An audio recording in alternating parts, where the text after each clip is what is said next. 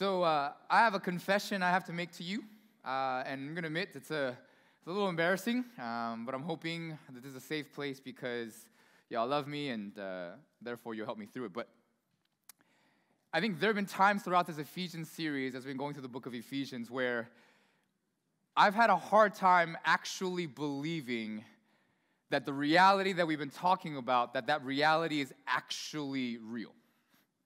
And if you've been around with us for a little while, you know that the entire Ephesians series is ordained, it's not oriented around this fact that because of what Jesus has done, we live in a new reality. But I'm going to be honest with you, again, a little embarrassing, but I've had a hard time sometimes believing that reality is real. And I know what you're probably going to say or probably thinking, Pastor Pete, if you have a hard time believing, then what are we supposed to do about it? And that's why I told you. I know it's embarrassing, but I think considering all the things that we've been saying and preaching, I think it's understandable that you and I, or in this case particularly me, that we've had a hard time maybe believing fully that this is real, right?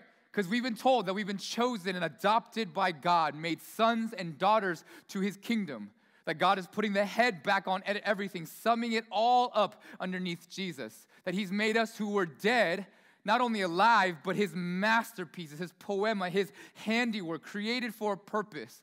All that he prepared for us beforehand from the very beginning. And somehow, that as you and I, normal people, go and preach the gospel to people that hated people who hated each other, people who despise each other, would somehow become one family, and that in that one family becoming one, though people hate each other, even the heavenly realms and the heavenly angels and the powers will know the wisdom of God. It's a mouthful, and that's the reality that we've been preaching, and sometimes it's a little hard to believe.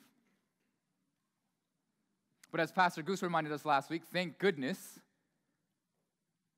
that as Paul prays, that when we bow our knees in prayer and ask that God would fill us with his strength and the awareness, right, that we can know this love, that through the Spirit and the power that he gives us, we can actually comprehend this reality, this love, how deep, how long, how wide, how big it is, and even more, that the one that we are praying to, Jesus, can do far more than we could even imagine that he would do. Which means then, even if you can't believe sometimes, that we ought not fret.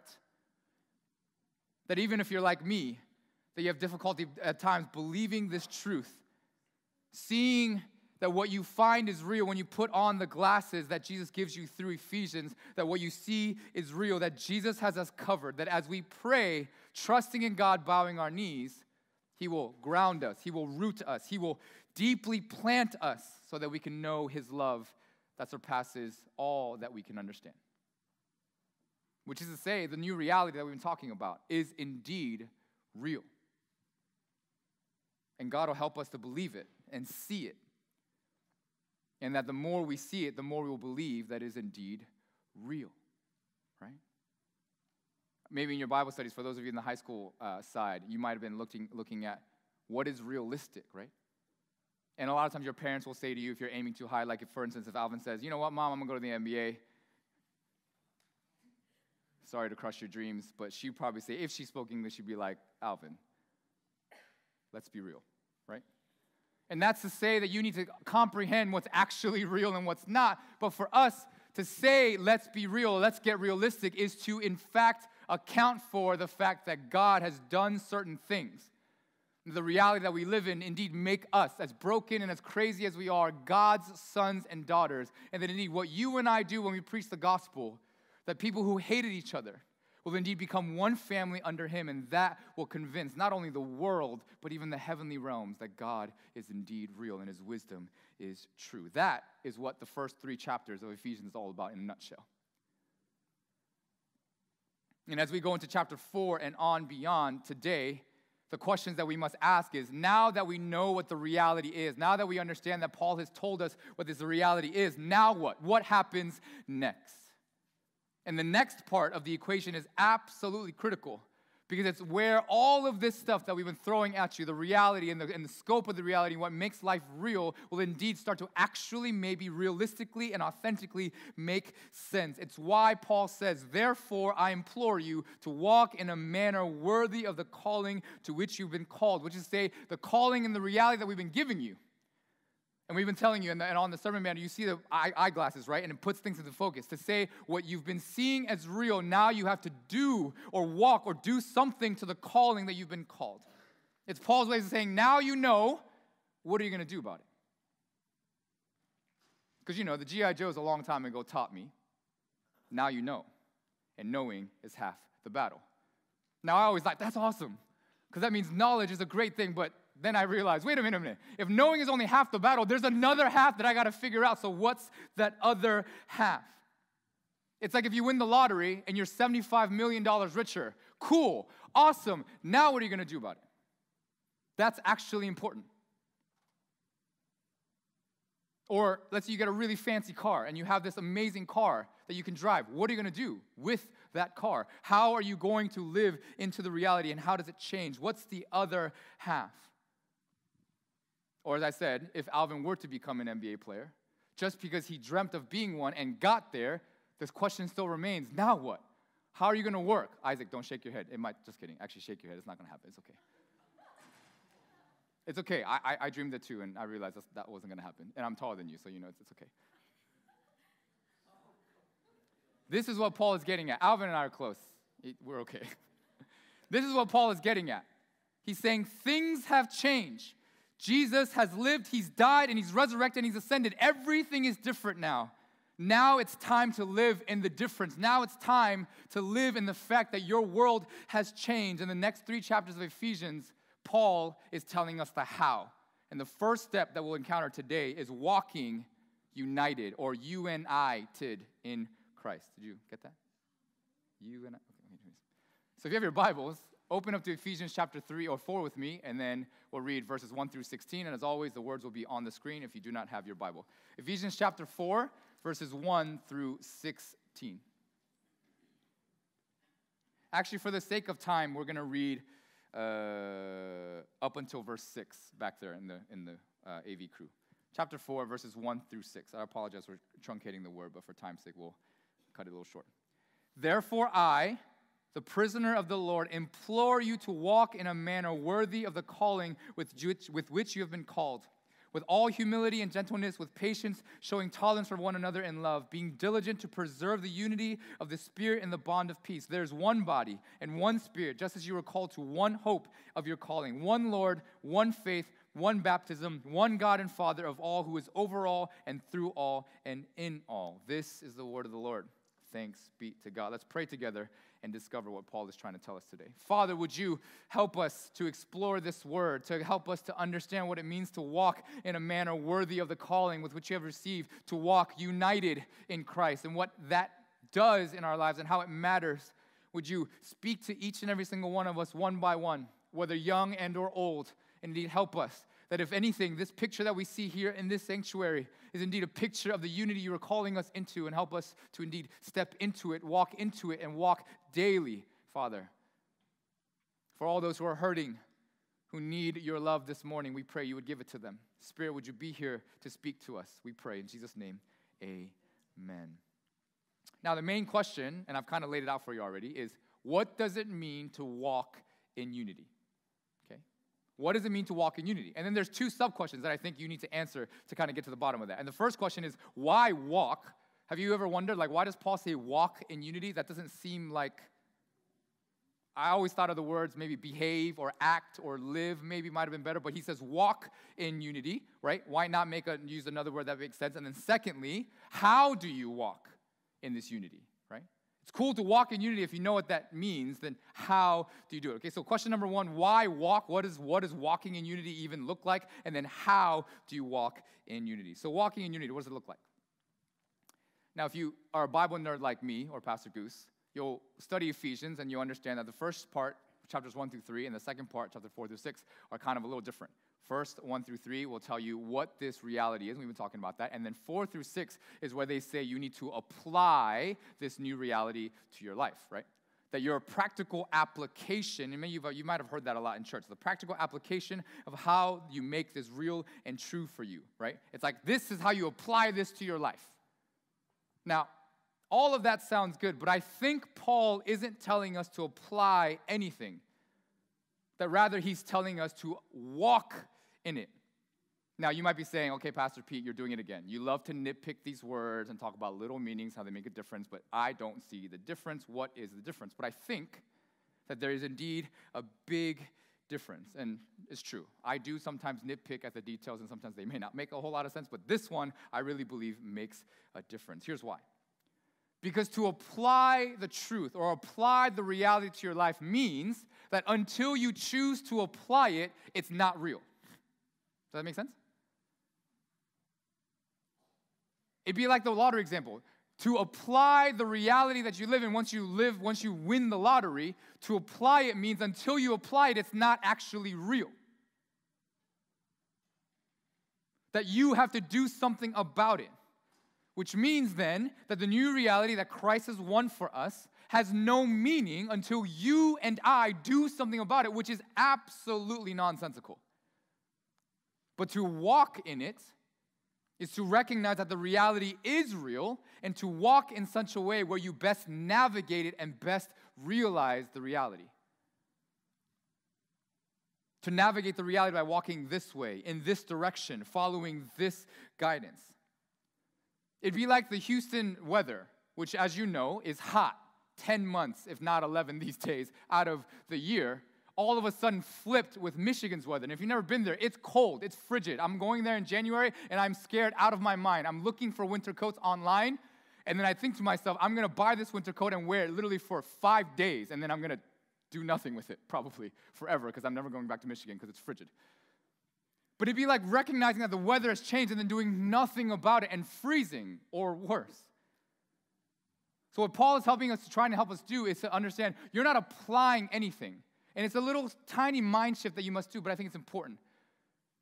What we're doing is rather recognizing that, you know what, the reality is real, and we have to find a way to walk into it, to navigate the reality. It'd be like saying the road here, over here, the Park Row got closed.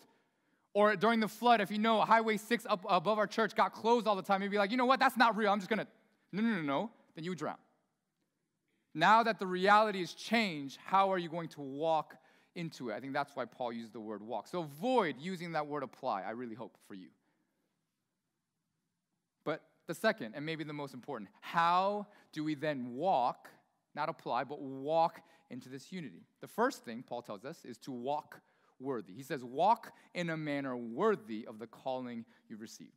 Now, I recognize that this word worthy, for some of you, might not be one you like. Because to be worthy of something is to do what? Oh, sorry, that's not a rhetorical question. Someone answered. To be worthy of something means that you have to do what? Earn it, yeah? And to earn it, you got to measure up, right? So whatever this thing is, the standard is, to be worthy of it is you have to earn it and you have to measure up. And of course, if you don't earn it, if you don't measure up, then you won't ever be worthy. It's telling us that the status is here, you need to be here, but if you're not quite there yet, then you're not there, and that's a problem. And I think we can all agree, all around in the world around us, everything feels like this great pressure for you to be worthy or to measure up to something. If you're students in middle school or in high school, you're always afraid that you're not worthy, you don't measure up, that you're not good enough to get into A school, B school, C school. You're not worthy of this, you're not worthy of that.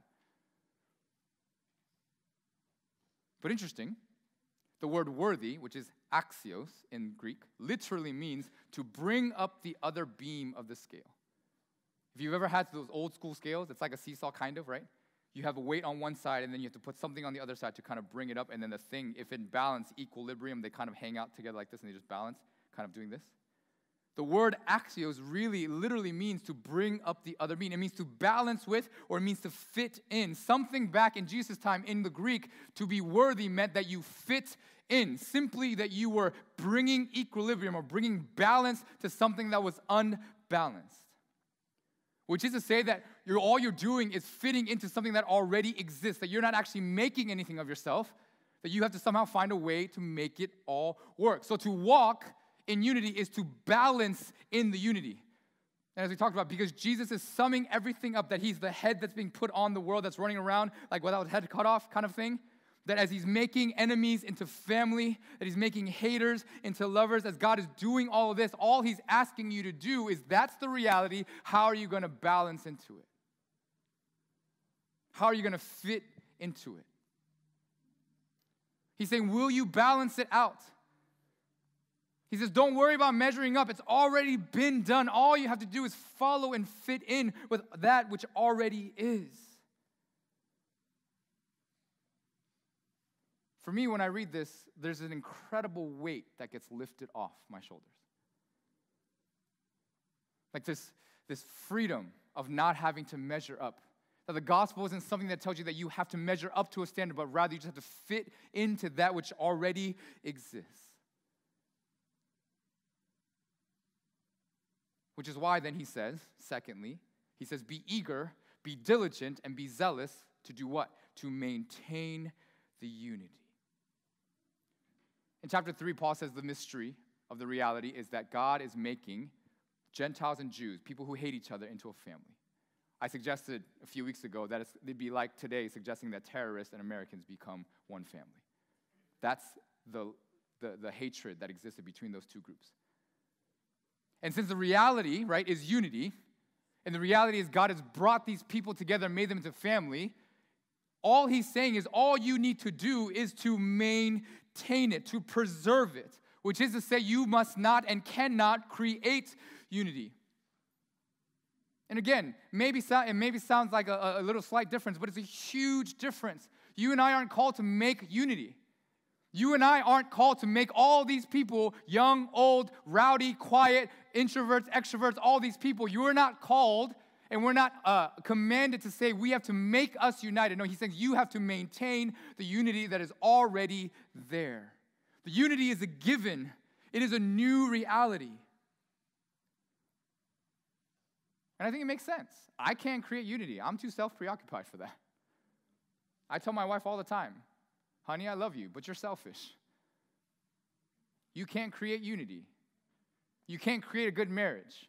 We have to hope that the marriage, because it's God ordained, that is indeed united, and we have to do something to maintain it, to preserve it. So then the question then becomes, what are we maintaining, or what is there to maintain? Because if we're being honest, when we look out into this group, and I get it, we've been starting this intergenerational thing for a little while now, and you might look at me like, this doesn't seem united. This looks like a hodgepodge of a bunch of different stuff. Old people are being like, there's too many young people, they're too loud, they're too rowdy. The young people are like, the old people are too old, right? And so how do we do? Well, then that's what Jesus tells us. He says there's one body, he says. One body already. It exists. Everyone who belongs to Jesus, everyone who calls themselves a son and or daughter of God along together make the body, which means that not every single person always has to get along with each other. Not every single person has to like each other all the time. All that really doesn't matter as long as we are actually understanding that we actually still mean that we're one body and that we must maintain this. And he says you must be eager and diligent or passionate, zealous about doing everything that you can to maintain the unity that the body already has. And I think simply what Paul is saying is you got to show up. For some of you middle school, high school folks, and even the older ones, I hear all the time, I don't want to go to church anymore because I don't have any friends. I don't have any church anymore because everyone's mean. And that might be true, and most likely is. And you know what? I'm going to be dead honest with you, just straight up. There are mean people in this room, including me. Yes, it is going to be awkward sometimes, or a lot of the times. Part of it because the group can be awkward to you, and part of it because you are awkward. But what Paul and what God is telling us is that we have a unity in Christ. And what you must do is to step into it. You got to show up sometimes. I see this every year when we go on missions. Every year when we go on missions, there's this random group of people who never really knew each other except for maybe like 3 or 4. And the entire time I'm thinking, you know what? This group of 3 or 4 is always going to be hanging out together. And that's never the case.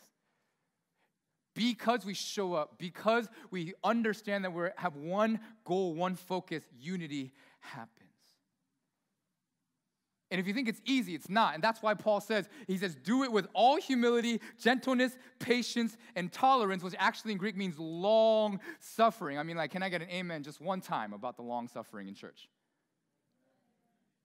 Ooh, I like that. I should do that more often. I mean, no matter what group you're in, even your families. I mean, like, seriously, like Like, can I get an amen to the fact that it's hard? You got to have humility, gentleness, kindness, and long suffering to make that work. And that's your family. That's your blood. All that to say is if we're going to be a body and we're going to make this work, then you got to show up. You got to try to fit in. Now all of a sudden we're going to get amens like 25 times every sermon. Okay, God, I'm sorry. Apologize.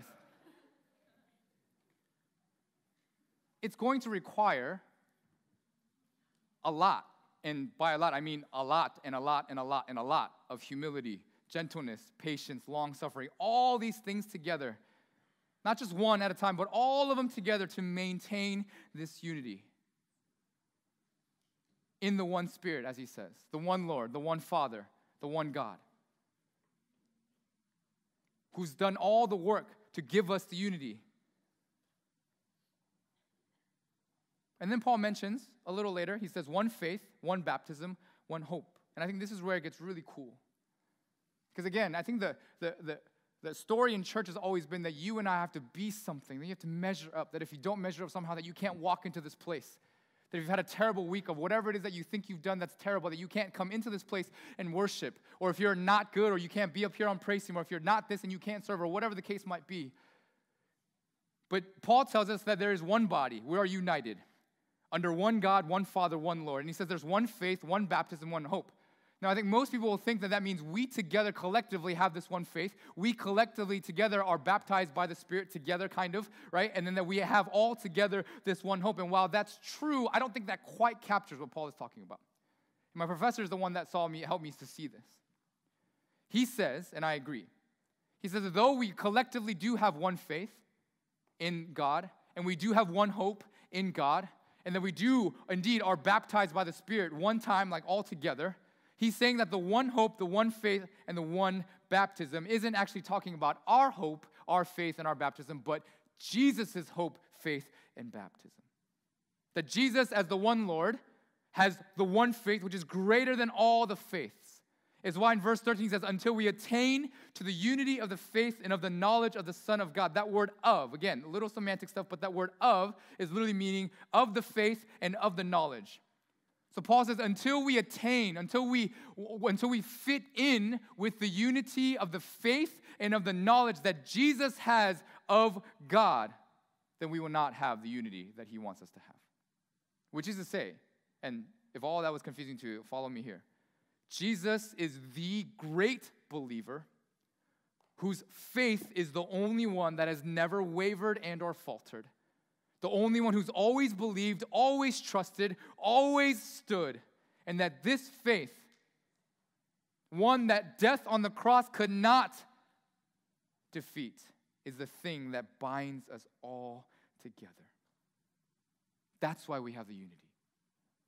Which means that you don't have to have the faith all the time. Because when you step into this place, his faith is the thing that covers us all. Same thing with his baptism. When he goes into the river in the Jordan, right? When John the Baptist baptizes him, right? And the doves come down and the voice comes out, this is my beloved son, right? I love him, listen to him. That his baptism is when he goes and says, you know what? I'm going to fully become human in this moment. Repent for all of humanity. Take on this baptism and then come out of the water anew, repenting and believing for all of us.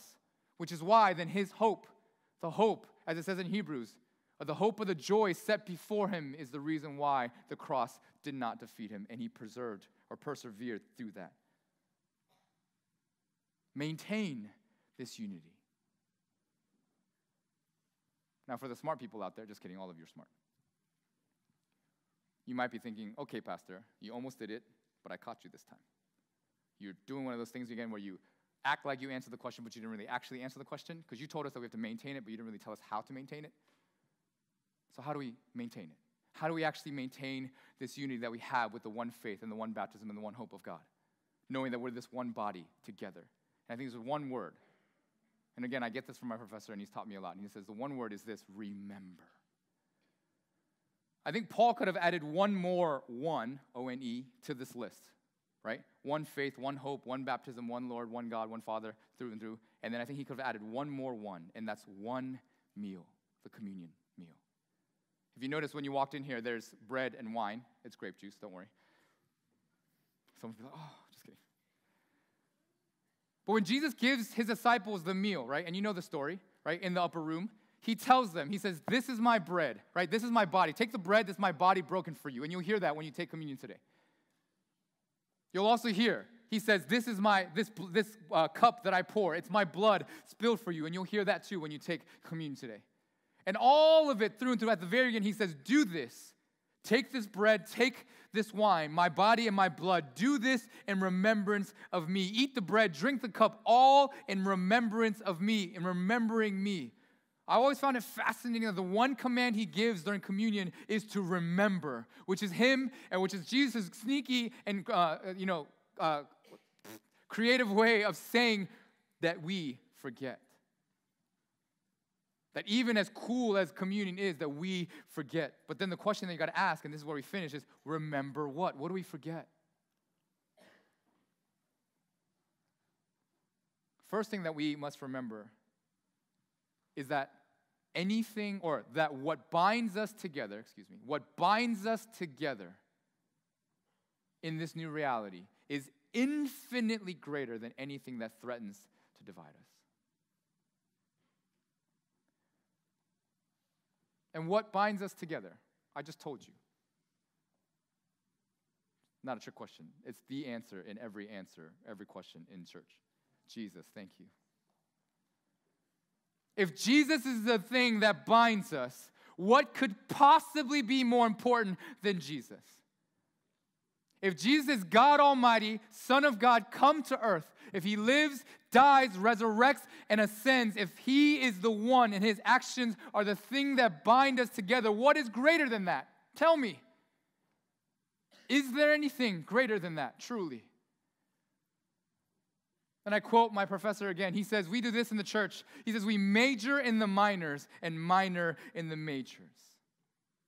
We tend to treat the little stuff, the minor stuff, that are indeed important, but we tend to treat the minor stuff like they're the major stuff and lose sight of what indeed are the majors. I got a question for you, and if you're a Christian, ask this to yourself. Think back to when you became a Christian. Think back to when you gave your life to Jesus. Think back to, and if you're not a Christian, think back to maybe a moment where you thought, or the reason why you come into this place maybe. And think back to that time when you became a Christian, when you actually said, Jesus, I love you, I want to follow you. And ask yourself, what made you make that decision? Was it the beautiful voice of the person who was speaking? And by the way, I have a really nasty sounding voice, so that's not it. Was it the musicians and the songs they sang? No. Was it the style of worship? Was it who was in the room, whether it was all middle schoolers or all high schoolers or all college people or all old people, whatever? And by the way, I belong to the old people, so I'm including myself in that group. None of those things, if you're being honest, none of those things is the thing that made you decide that you wanted to follow Jesus. Am I right? That's when you do the amen.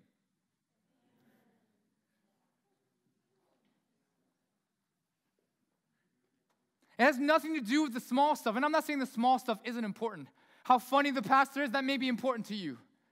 How well he speaks, that may be important to you. Or how well she speaks, that may be important to you. But that's not the major. It is a minor.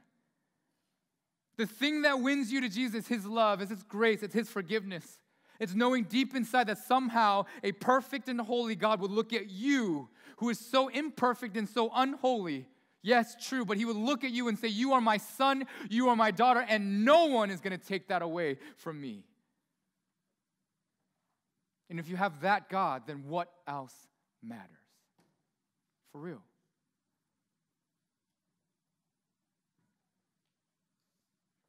They always say, blood runs thicker than water. It's true. And ain't no blood thicker than the blood of Jesus Christ. If that's what binds you, then what can separate you?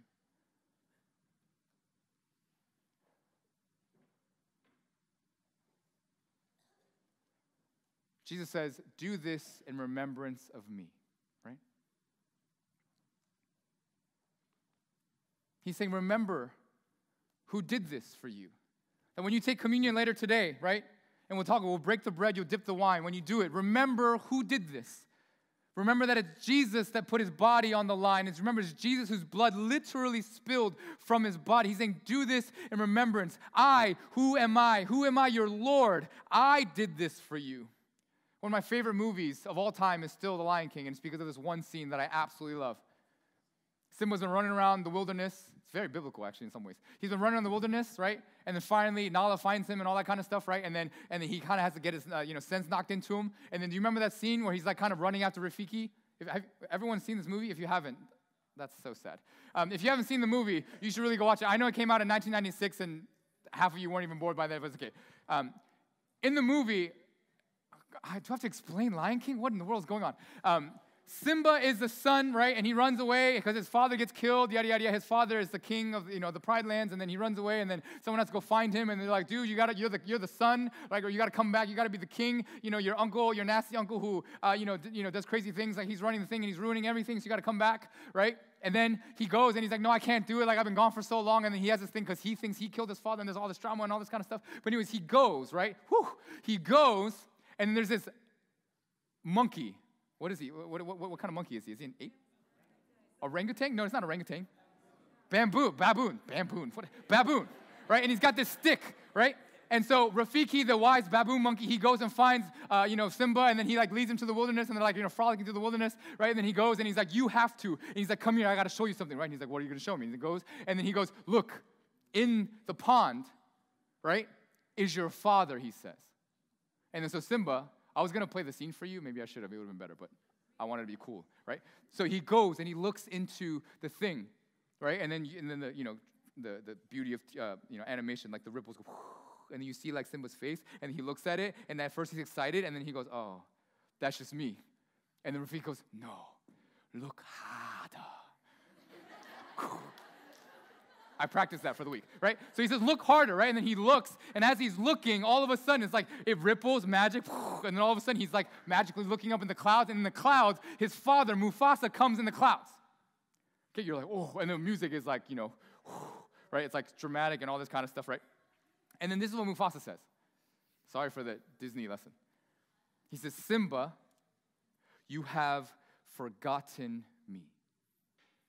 And Simba goes, no, I haven't. No, Father, I haven't. And he says, no, you've forgotten me. You are my son, which makes you king, but you have forgotten me.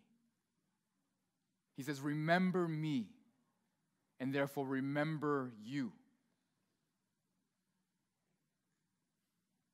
I think that's why Jesus, not because he foresaw Lion King, but because that's what he's doing. I think that's why Jesus says, do this in remembrance of me, because we forget. We come in here and we gather in here and we forget that the reason why we can pray, that the reason why when the world around us is going crazy and people are shooting each other and killing each other and doing all these terrible things, that the reason why we can pray and pray for peace and pray for hope, the reason why we can sing, the reason why we can share and have other people pray for us, the reason why we can do all these things is because Jesus, the one Lord, the one God,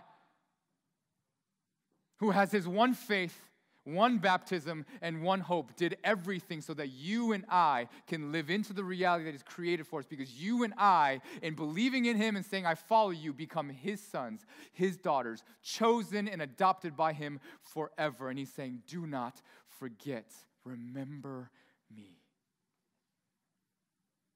And he's saying, all you got to do is to walk to where you fit and where you believe that.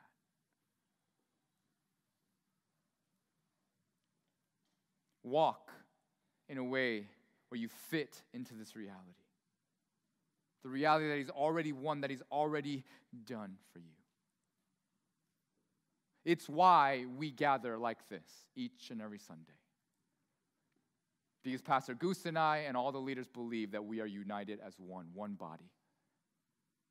Yeah, it won't always look correct. Yeah, it won't always operate exactly the way that we want to, but indeed, we are one body, maintained by the one faith, and our job is to preserve it, to be eager, to be diligent,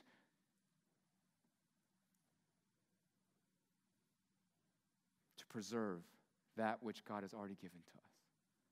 And so today, as we take this communion, I'll give you instructions in a little bit. maybe you need to ask yourself, why? If you call yourself a Christian, ask yourself, why do I come here? Why is it that I'm a Christian? Because it's Jesus' blood that binds us. It's his cross that unites us. It's his resurrection that gives us hope. It's his love that we follow. And for those of you who maybe aren't, who are on the fence or thinking about it, then ask yourself, what is the reason why I'm even looking for something in the first place? And maybe that answer to you is Jesus. And as you do, one way we will maintain and preserve the unity that God has given to us, one way we will be eager and zealous and diligent to maintain it, to preserve it, to long suffer in humility and kindness and gentleness, is to take the bread and the wine in remembrance of him. So in a little bit, the praise team's going to come up. I'm going to show you what to do. And as per the rules and also the understandings of communion, please take communion if you truly believe in what this communion represents. Take it as a way of saying to yourself and to others, but more so to God, that I believe in this bread and this wine. That I believe that that bread and that wine, that in me taking it, makes me a son and daughter of God. It signifies that I am, and that I trust and I believe, and I'm remembering who God is. And for those of you who aren't sure, I ask you to think about what that means for you. Think about what it means that the God of the world would come down as a human being, fully God, fully human, would take his life, put it onto a cross, break his body, shed his blood, and he would rise again 3 days later and ascend into the heavens so that you and I will do the same. Ask yourself, what does that mean for me? So I'm going to give you a minute to kind of just think and process to yourself. And my prayer for us as a group is that we will indeed walk into this unity day by day, through the ups and the downs, through the difficulties and all of it, knowing that it is God who binds us, Jesus' blood that unites us. And then may you do this in remembrance of him. Now, as I invite the praise team up, I'm going to give you a couple of instructions.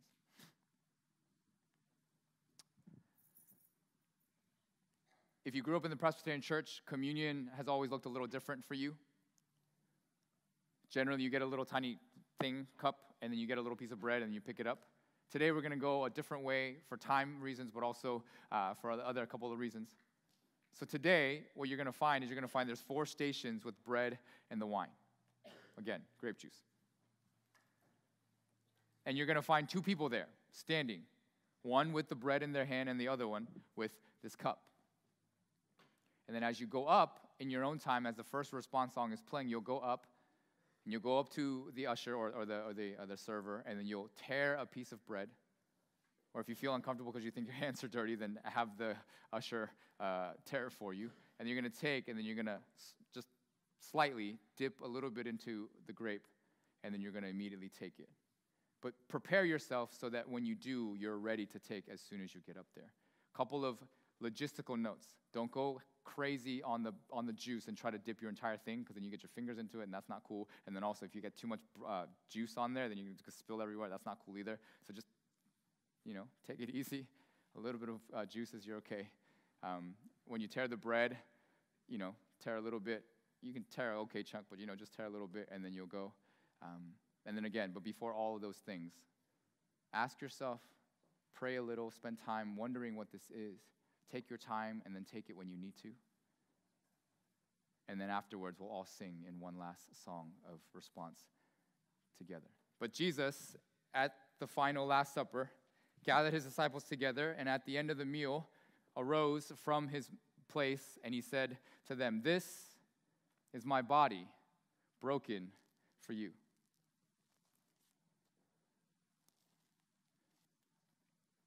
And then he took the wine that was on the table, and he took it, and then he poured it into a chalice, and he says, "This is my blood, spilled for you.